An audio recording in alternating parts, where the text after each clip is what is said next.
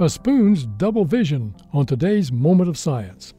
Look at the back of a spoon and your reflection appears right side up.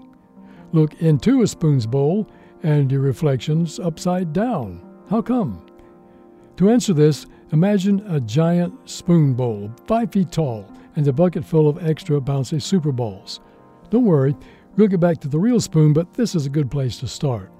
Light bounces off mirrors, much like super balls bouncing off hard surfaces. Let's walk around to the back of the giant spoon and start throwing. When you bounce a ball off the top of the outward curving surface, it bounces up and away toward the ceiling. Throw one at the bottom and it bounces down toward the floor. These bouncing balls show you the path light would take when it reflects off the back of a real spoon, although light bounces into your eye and not out of it.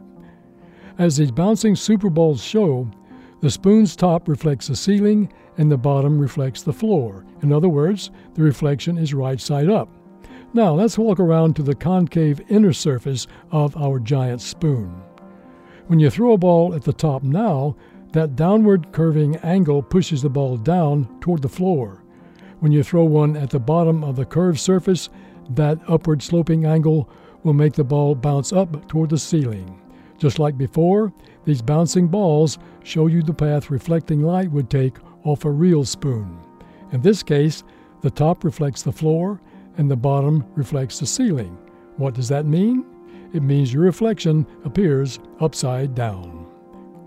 This moment of science comes from Indiana University with production support from the Office of the Provost. I'm Don Glass.